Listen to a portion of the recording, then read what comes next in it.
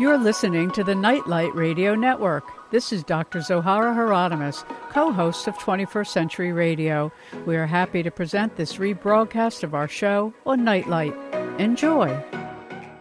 It's not often that I have the time, or perhaps make the time, to read a book just for the sheer pleasure of the book. As you all know, most often I'm reading a book for research, undertaking a new book, or a radio broadcast. But biography is by far my favorite genre to read. Knowing very little about either Arthur Conan Doyle, other than his literary accomplishments, or Harry Houdini, a great magician, I brought the book Masters of Mystery, The Strange Friendship of Arthur Conan Doyle and Harry Houdini, by our guest this hour, Christopher Sandford. I'd originally bought the book thinking it was a great gift for Dr. Bob, who has introduced me to every episode of Sherlock Holmes made for TV or film. But once home, I decided to read it myself. For several nights, I had a wonderful group of companions, the author, Chris Sandford, Sir Arthur Conan Doyle, and Harry Houdini, as well as the community of Americans and those from Britain and others whose journey is told in this marvelous book. So if you're looking for a fascinating story that shares the lives of two great artists, their works and times, I highly recommend Masters of Mystery. Here to share with us more about the lives of Sir Arthur Conan Doyle and Harry Houdini and how they became friends, leading, I guess one could say, to parallel lives but very different ones, is our guest, Christopher Sandford. Chris, thank you so much for joining us. Thank you for having me. It's a pleasure. I loved your book. Really, everything about it. I just love your style. And so I have a question also as an author, but you write about a lot of artists. So why did you decide you wanted to write about Sir Arthur Conan Doyle and Harry Houdini? Well, it's sort of a childhood fascination with both men. And like you, perhaps, I was aware of each of their accomplishments. But it was only recently that I became intrigued by this truly strange, what you could call dysfunctional friendship that they had, sort of a frenemies relationship, really. And it began to intrigue me more and more, and to my surprise, which is, as an author, I'm sure you know, always one of the first things you're looking at, has the market been covered and has it been saturated already? Right. To my surprise, it really had not been. And I just thought as a biographer, it was a sort of two-for-one deal, if you will. I thought go for two subjects instead of one and hopefully try and mix them up in an interesting way. But it all really starts for me, and the book is dedicated to an old school I was at many, many years ago in England, where I quite independently became interested in both men. So it was a real pleasure to try and mix them together. You've done it. And I mean, firstly, your style is so easy to sort of join your mind to. It's colorful. There's enough historical fact. There's enough true text from the media and other, sources from their time period that you literally feel, and it's really a tribute to your talent. You feel like you're standing in the company of both men, their families, the community, and some of the outrageous things you describe. And I have to say, before I read your book, I'm fairly educated about the paranormal, having spent my lifetime involved in it. But I have to say how ignorant I was of the spiritualist movement in the 1920s in which your story takes place. So when you began to do your research, Chris, about either men, how did you discover that they had this friendship that also was somewhat of a contentious relationship? Well, there are, I'm glad to say, many first-hand papers and letters still exist from both men. And the Doyle archive is, as I mentioned towards the end of the book, is a rich tale unto itself. Following his death, it was dispersed essentially through his two younger sons. And I don't think it would be to malign either of those gentlemen, now both dead themselves, to say that the literary, the pristine literary reputation of their father kind of took second place to essentially what they could get out of it materially. So the archive and Doyle's letters and his papers on the paranormal began a very strange and circuitous journey in the 30 or 40 years after his death. Mm-hmm. And at one time, for instance, they were lodged in a tax shelter in Switzerland, and the access to them was extremely limited by anyone. In fact, it was impossible to find them. Since the death of his two sons, the papers have largely been placed in an archive in London and partially in Cambridge in England. So that was really the starting point, those two towns in Britain. And luckily I was in England for much of the time when I was researching it, so it was not too difficult logistically. But once you start reading those letters, a whole new world, and as you say, hopefully one that you can actually sense and feel and become absorbed by, becomes apparent. And you're reading, on the one hand, about this very austere man, Doyle, who created the world's perhaps most famous rational detective, and yet at the same time he's speaking in his letters at great length and rhapsodically about fairies and goblins and elves. And it became obviously apparent early on in the process that this was a fascinating story, if only for the ambivalence of Doyle's public and private persona. And the more you read the letters, the more that comes out. So that was really the richest part of delving into it for me, was the more you read, the more he became an enigma, and the more he became less like the public image that I grew up with, which was this slightly forbidding Edwardian gentleman. And underneath that, he was really quite an exotic character and in many ways very unconventional. So that was really what fired me and how I got into the research. And for me as well. I mean, one can be aware of Sherlock Holmes, but I wasn't aware at all of Conan Doyle's leadership all over Europe, if not the world, in trying to promote that there are other dimensions that exist and we have access to them. And as you're right, after the war, there were so many men and women who had lost family members, fathers, sons, brothers, uncles. So there was sort of this desperation of wanting to talk to the deceased. Describe for us, as you do for the reader, the kind of climate that existed in America and in Europe during the time period that Conan Doyle, already a very accomplished, famous author, came into the spiritualist movement. Well, as you say, it was a huge worldwide movement that took a lot of its momentum from the First World War, and obviously the terrific losses that ensued both in Europe and in the U.S.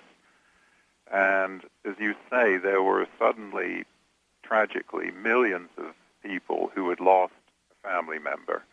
And many of those people were, for obvious reasons, desperately keen to try and establish some sort of further contact, or at least to feel that their loved ones' lives had not been snuffed out, in the absolute sense, obliterated.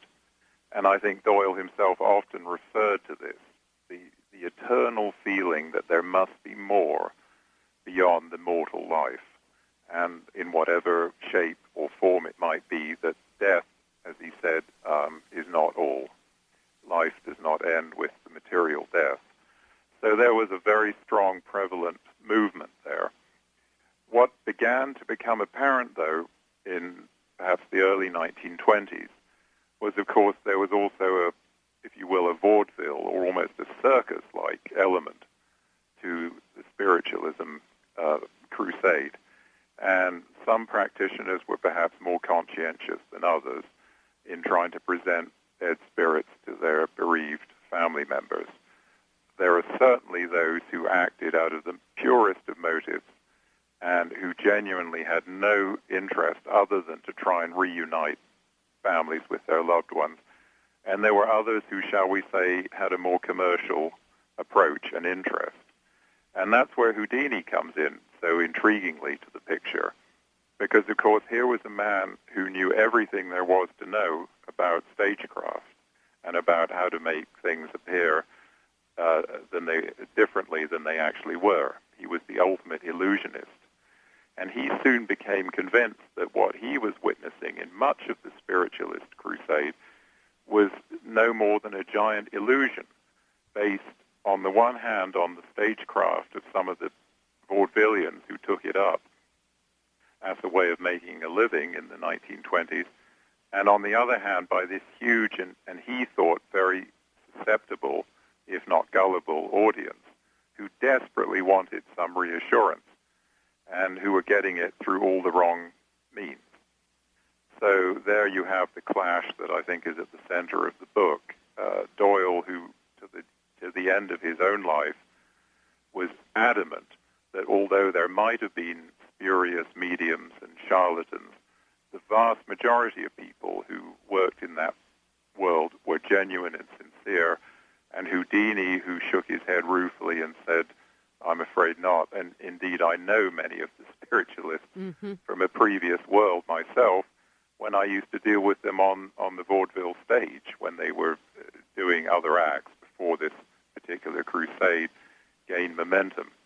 So there's the essential clash at the heart of the story. And it's so interesting because when you consider Harry Houdini, who was sort of the master of headlining, and I mean, they were both great orators, as you clearly show, and they both had the command of the stage. You know, Sir Arthur Conan Doyle talking to thousands of people about the spiritualist reality, and Harry Houdini, you know, really revving them up into a state of a fit of some sort. I mean, it was interesting because here you have a magician saying that what is invisible is not real, and then you have a physician and author being Sir Arthur Conan Doyle saying what you can't see is real. And so there's kind of a reversal. So let's talk a little bit about the way the media played a role in the competition between them, because I got a sense of that in the way you presented their story. Well, yes, I think particularly in the U.S., the media in the early 1920s was perhaps more vibrant and certainly more prone to hysterical, hyperbolic headlines than it is today. And there were no or few restraints on it, legally or in any other sense. So when Doyle appeared in the U.S., which he did twice, specifically to talk about the paranormal, there was a hysterical, I think would be the only word to describe it, a hysterical press reaction. And every word he spoke was amplified and distorted and exaggerated. And I think to his own shock and horror at times, some of the things he said about the afterworld were immediately relayed through the tabloid press as quite differently. They asked him, for instance, can a man smoke a cigar in heaven? And Doyle made some whimsical, I think he thought, rather flippant reply. And of course it was the next day's headline. Man can enjoy cigars in heaven, says famed author. So it all became a hugely inflamed, and I think it was a good way as a circulation war at the time. And Houdini was never a martyr to false modesty, I think we could say. He had a very clear eye of his own market worth and his own reputation. So when he saw that this was a way to perpetuate his own fame and perhaps to extend his life in the public eye into middle age when his physical powers were beginning to wane and thus his escapology was perhaps on the wane, this was a way for him to keep the public scrutiny that he loved. So he had no compunction about jumping into the debate and fanning it himself. And so you had two men who were quite well aware of their own value and their own market value, one of whom at least was healthily egocentric Houdini. And you have a rabidly excited American press, and you have all the ingredients there for the sort of shrill and enjoyably over-the-top headlines that you saw in the 1920s. As I read your book, I thought, boy, this would be a great movie. I live in hope. I will hope for you. Thank you. I think you've just, you know, I've read so many biographies because that's the genre I enjoy just for the pleasure of reading. And as I said in the beginning, I bought this for my husband because he's a big Sherlock Holmes fan. And I have myself now seen everything there is to see, I think, at least 3 or 4 times. And when I read your book, it opened a door up to my thinking about not only mass media, but also the horrible aspect of media sensationalism, whether it's about politics or world affairs or something, in this case, of the invisible realms. And so when I think about Randy the magician, who we call the unamazing Randy in our household, from Psychop, who went around trying to really ruin any kind of scientific laboratory work that was going on with homeopathy or other important advances, I feel, in science, it kind of made me feel like, wow, that's a lot like Harry Houdini, kind of taking the stage of other people's momentum, exploiting it for themselves and their own reputation, not by adding anything new, but by interfering with anything new that might happen. And I found that pretty amazing. Yes, yes. We're going to take a little break, and then we'll come back and pick up some more about Harry Houdini and Sir Arthur Conan Doyle, our guest, if you've just joined us, and I encourage you all to buy this book, Masters of Mystery. So coming back to the strange part of the friendship between Conan Doyle and Houdini, they had a rather vigorous exchange in letters, as well as exchange through press reports and that editorialization. But in the beginning, it was rather friendly. So explain for our audience what happened over the course of time between the two men to really allow you to rightly say the strange friendship between the two men. Well, yes, it did undergo a huge change. I think at the beginning it was dictated largely by, on the one hand, Doyle's very formal Edwardian sense of manner, his extremely what you might call good English manners. And he saw Houdini as a well-meaning young man, as he called him, who, with a certain amount of education and tutoring by him, Doyle, could perhaps be educated up to the sort of level of Doyle's own understanding. So he was slightly condescending, perhaps, and yet nonetheless very formally polite relationship. Houdini, on his part, was always a frustrated author, and I think very conscious of the fact that he had limited formal education. For the rest of his life, loved to rub shoulders with men of letters, associate with what he thought of as the intellectual elite. And so Doyle was an obvious godsend from that point of view. And I think Houdini courted Doyle for the reflected glory to some extent that he could get. So each man had a sort of agenda above and beyond the specifics of their argument. It became less friendly and ultimately very bitter after a specific incident that took place.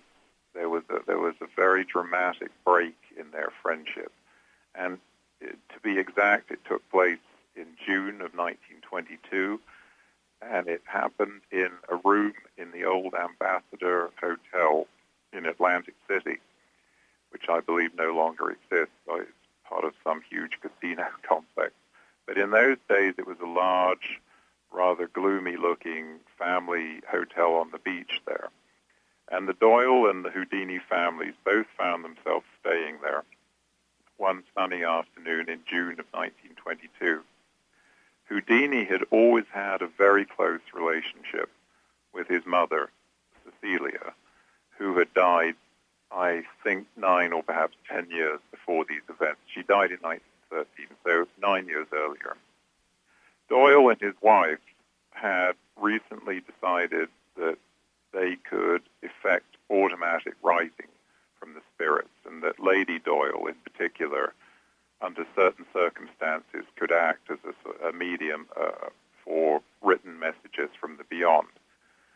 And these two convinced Houdini to join them in their hotel room in Atlantic City, where they drew the blinds and joined hands, and eventually Lady Doyle produced 13 pages of writing, which she was adamant had come to her unconsciously or subconsciously from the late Mrs. Houdini, Houdini's mother. And there are various versions, two very distinct versions, of what happened next. Both the Doyles were adamant that this was a completely genuine message from the beyond, and that Houdini himself had accepted it and had been tearfully grateful and overcome with emotion at receiving it. And they saw this as the moment when Houdini went from being a skeptic to being a believer. himself said nothing, at least initially, following the seance, but not long afterwards began to raise doubts about it and ultimately publicly ridiculed the Doyles. One of the reservations he had, and that he expressed very forcibly in the newspapers, was that this letter, the message that came through apparently from his mother, was written in almost classically Edwardian formal English. And as he pointed out, his late mother, being Hungarian, had never mastered the English language, let alone was able to speak it quite as fluently as the message that came to him. And there were other discrepancies and inconsistencies that he later pointed out. So once he went into print denigrating Lady Doyle as a medium, the war was declared. That was the end of even the surface friendship. Mm-hmm. And from then on it became an open battle of the two men. And I think also Conan Doyle's sense of chivalry and his obvious love for his wife was also offended, because he saw that this had been an attack by Houdini on his wife as much as it was on him. And that, I think, added to his fury in the subsequent fight that took place. So from that moment in Atlantic City onwards, the gloves were off, and it dropped even the pretense of friendship and became a war for the rest of their lives. And it was interesting to me that Houdini, because people often make this common error, at least from my own experience as well as my own understanding, is that the medium will translate into the language they know whatever it is they've heard. It's like an automatic kind of translation. Like in computers, there's zeros and ones. And my own experience as a telepath is that that's what happens. Is a foreigner speaking a foreign language here or there can speak to you, and your mind automatically has this capacity to turn it into a language you know. And I was thinking how people have made that error, the exact one Houdini made, that there's this assumption that if somebody has passed on, that when they communicate to the living, that the living has to tell you in the language they hear it. But that's not actually, at least from what my experience in other mediums that I know, that's not what happened. So I thought that was a really interesting kind of trip point. And the other thing that you make such a beautiful case for is kind of the complicated way in which Arthur Conan Doyle went about doing the research that interested him so much, because his wife Jean, as you pointed out, was a medium and made contact with a being who claimed he was a 10,000-year-old scribe. Phineas, is that how you pronounce his name? Yes, that's right. And this became, it's a peculiar thing, and I've seen it also in the quote-unquote New Age movement with channeling, that people get addicted to getting information from somewhere else other than their own conscious judgment. And Conan Doyle did that, meaning, Phineas became the go-to guy for even when they should start a vacation. So I think that this really complicated how people saw him, even when what he would be talking about might be credible. What do you think? Yes, I think he strained the friendship of many of his supporters towards the end of his life, who were prepared to give him the benefit of the doubt in terms of his seances, specifically with that seemed to materialize spirits. But when he began to increasingly lecture them that the end of the world was nigh, which became one of Phineas's repeated warnings, that there was going to be an awful cataclysm that would engulf the planet, and that we had all better prepare for an imminent doom, because it was coming sooner or later. Many of Doyle's closest friends, I think, began to lose patience. And to begin with, there were even specific dates given, as we see even now from time to time, for Armageddon was prophesied for various dates. And when these days came and went without the promised apocalypse, Doyle had to rationalize why it had not happened according to the prediction. And some of his rationalizations also began to strain, I think, the patience of his audience. So towards the end of his life, it's fair to say that he risked his reputation. And you can say that he did that bravely, fully knowing that he would be ridiculed, and there's evidence he was well aware of what he was risking, or that this was a case of a man whose own losses, and he was bereaved no fewer than 11 times as a result of the First World War, including his first son and his only brother. You could develop a case for saying that his mental faculties were to some extent impaired, and that, as Houdini said of him, he was a man who desperately wanted to believe, to the extent that he suspended his normal critical faculties. So it's an enigma.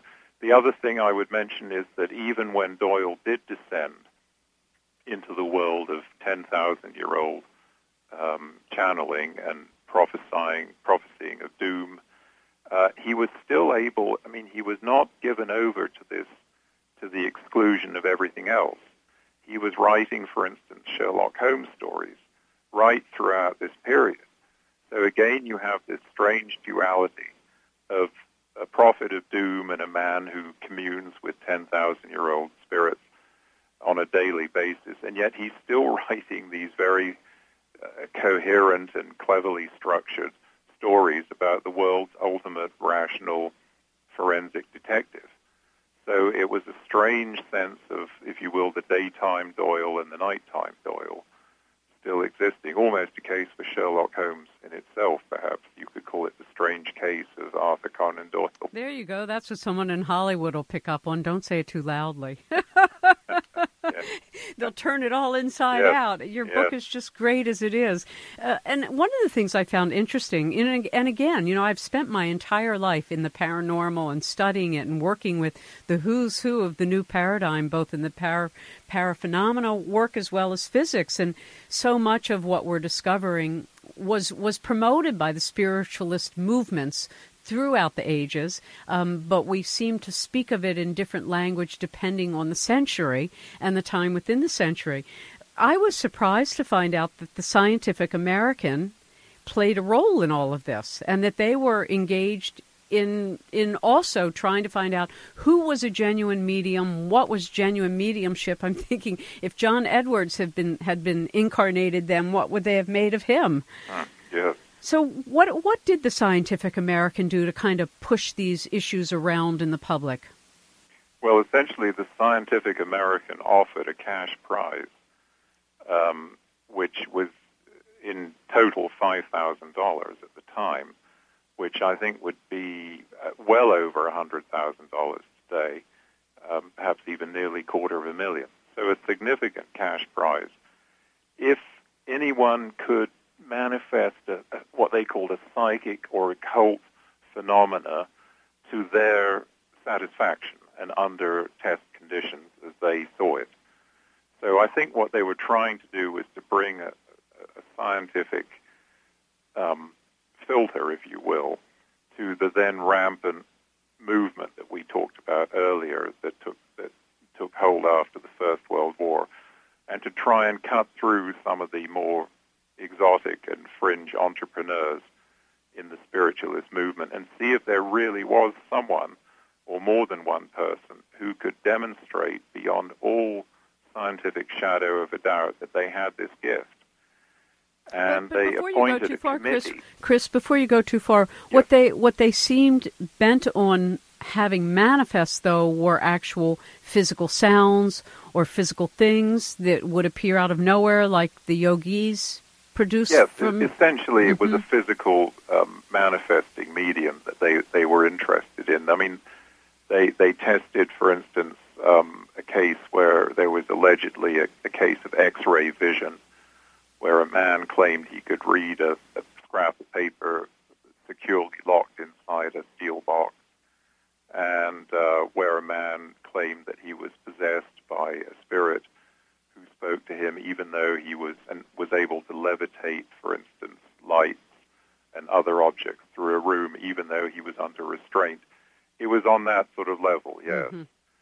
And, of course, they had a scrutinizing committee, the magazine nominated, and 4 of the 5 members of the committee were academic. They were either members, for instance, of the Harvard Psychology Department, or they had some other psychiatric or psychological background. And the fifth member of the committee was none other than Harry Houdini. And it was Houdini who set himself up as the man who would cut through some of the flim-flam, as he called it, of the claimants to the prize, and point out that they had done no more than he had done for most of his professional career in terms of, for instance, slipping out of knots and ropes and restraints, of which he was a past master, of course. And it was he saw himself very much as the medium buster, if you will, of the five. And it became a story in itself because, of course, the committee members began to fall out amongst themselves. Some of them were more prone to credit certain mediums and manifestations than others. And Houdini remained consistently the naysayer of the committee, permanently the man who tried to point out what the others he thought had missed. So that became a schism in itself, and the committee ended in the whole Scientific American initiative ended in disarray and acrimony, and they fell out amongst themselves, and Houdini added his 4 committee members to his long list of professional enemies. So they joined Doyle in his estimation. Well, it interests me because I said, Randy the magician who went around doing the same kind of showmanship to disprove anything paranormal, because all they were looking for was physical manifestation, and yet most of the work has nothing to do with physical manifestation. It has to do with information. So it's very interesting to me what has happened over the centuries now to this kind of work. And when you think about the change today that you have physicists talking about the observer effect, that a person looking at something changes it, that having the presence of somebody who is really negative and really opposed can in fact affect the outcome of an action by somebody else. So I just thought that interesting. Look, we're going to take our last break of the hour, and then we'll come right back and talk a little bit more about some of the other traits they may have shared in common in terms of their natures and what was dissimilar.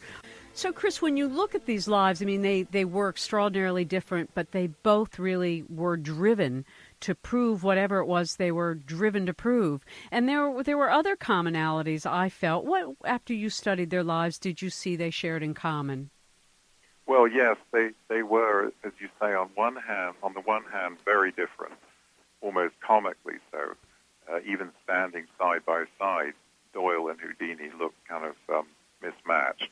Doyle was this big, shambling, 6'4", rather bulky Englishman, and Houdini was, to me, looked like a jockey. He was very compact, small, wiry. His outfits usually didn't fit him very well. And there's a sort of comic picture right there in the contrast. They did have certain underlying characteristics, though, that they shared. I hesitate to delve too far into the psychology of the two men, but you could certainly see the way in which they grew up, albeit thousands of miles apart, was quite similar, in many ways eerily similar. They were both very attached to their mothers, almost unnaturally attached. And as we said earlier, it was Houdini's mother who the Doyles tried to bring back to him rather than Houdini's father.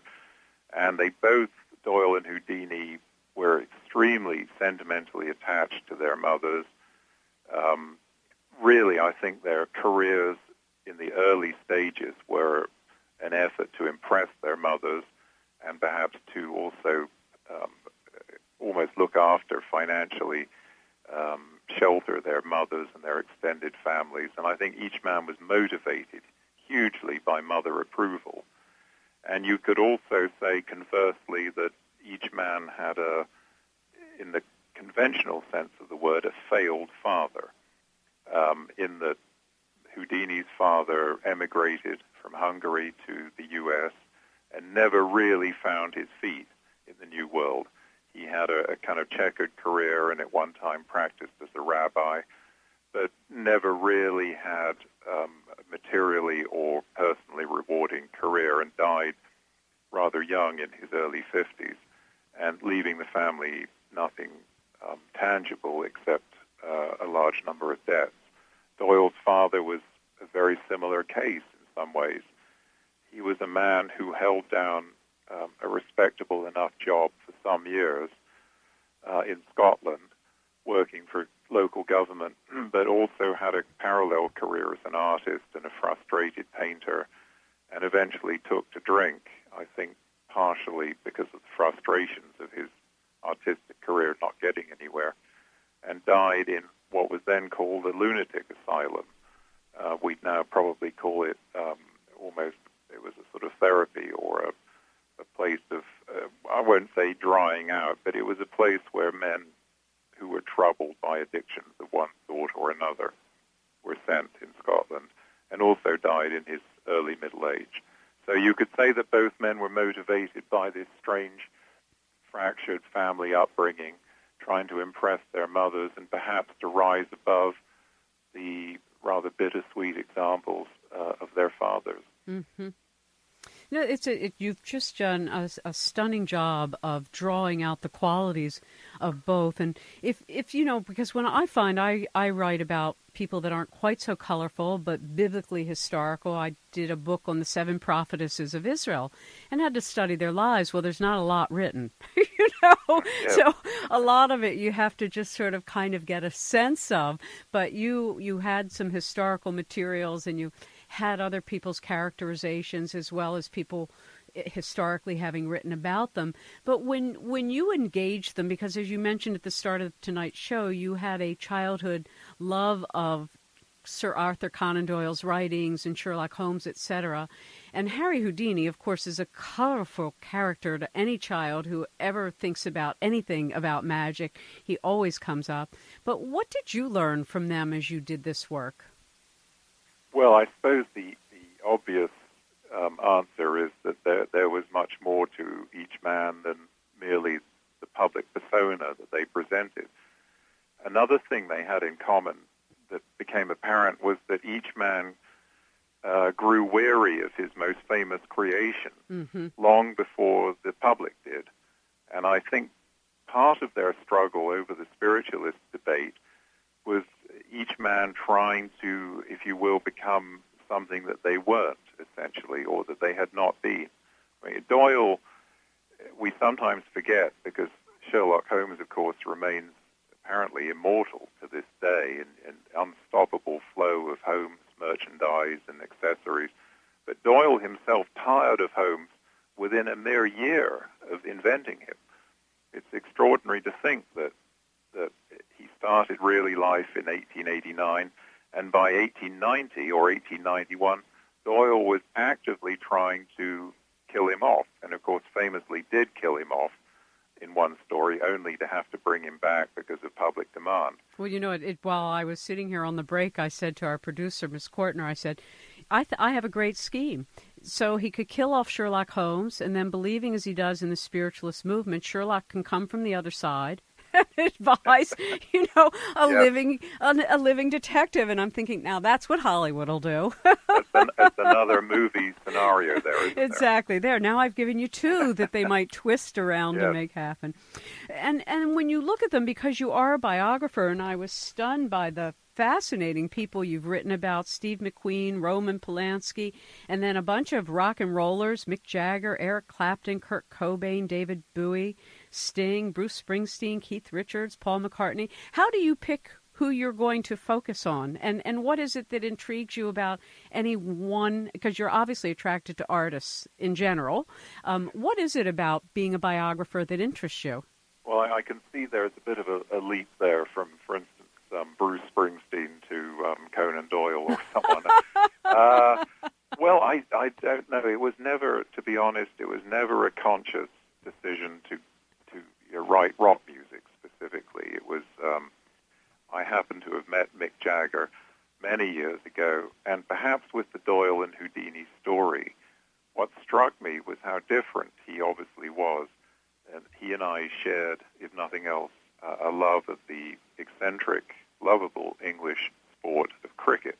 Mm-hmm. And as I watched this man drinking a cup of tea, politely applauding this very gentle, sort of bucolic cricket game, and thought, gosh, this is the same guy who whipped tens of thousands of audience members into a sort of frenzy in sports stadiums around the world, I began to see, if you will, a contrast. And so Jagger interested me on that level. And, of course, having written that particular book, you're then offered another book of a roughly similar genre. And I didn't feel inclined to say no at the time. So before you know it, you've done 6 or 7 like that. But I think if there was one thing that I could say is interesting to me, and I hope comes through in the book to some extent or another, it's to try and bring out the ambiguities in people who are famous for one particular thing or who present one image, and of course in every case have to some degree or another a different persona underneath the main one. And I try and bring out the full personality. And I think this particular book, Doyle and Houdini, was rich in that sense, if nothing else, because it does have this very strange sort of almost black and white contrast between their public persona and the struggle that was going on just underneath the surface. So that always interests me, that tension or that contradiction between a public and a private person.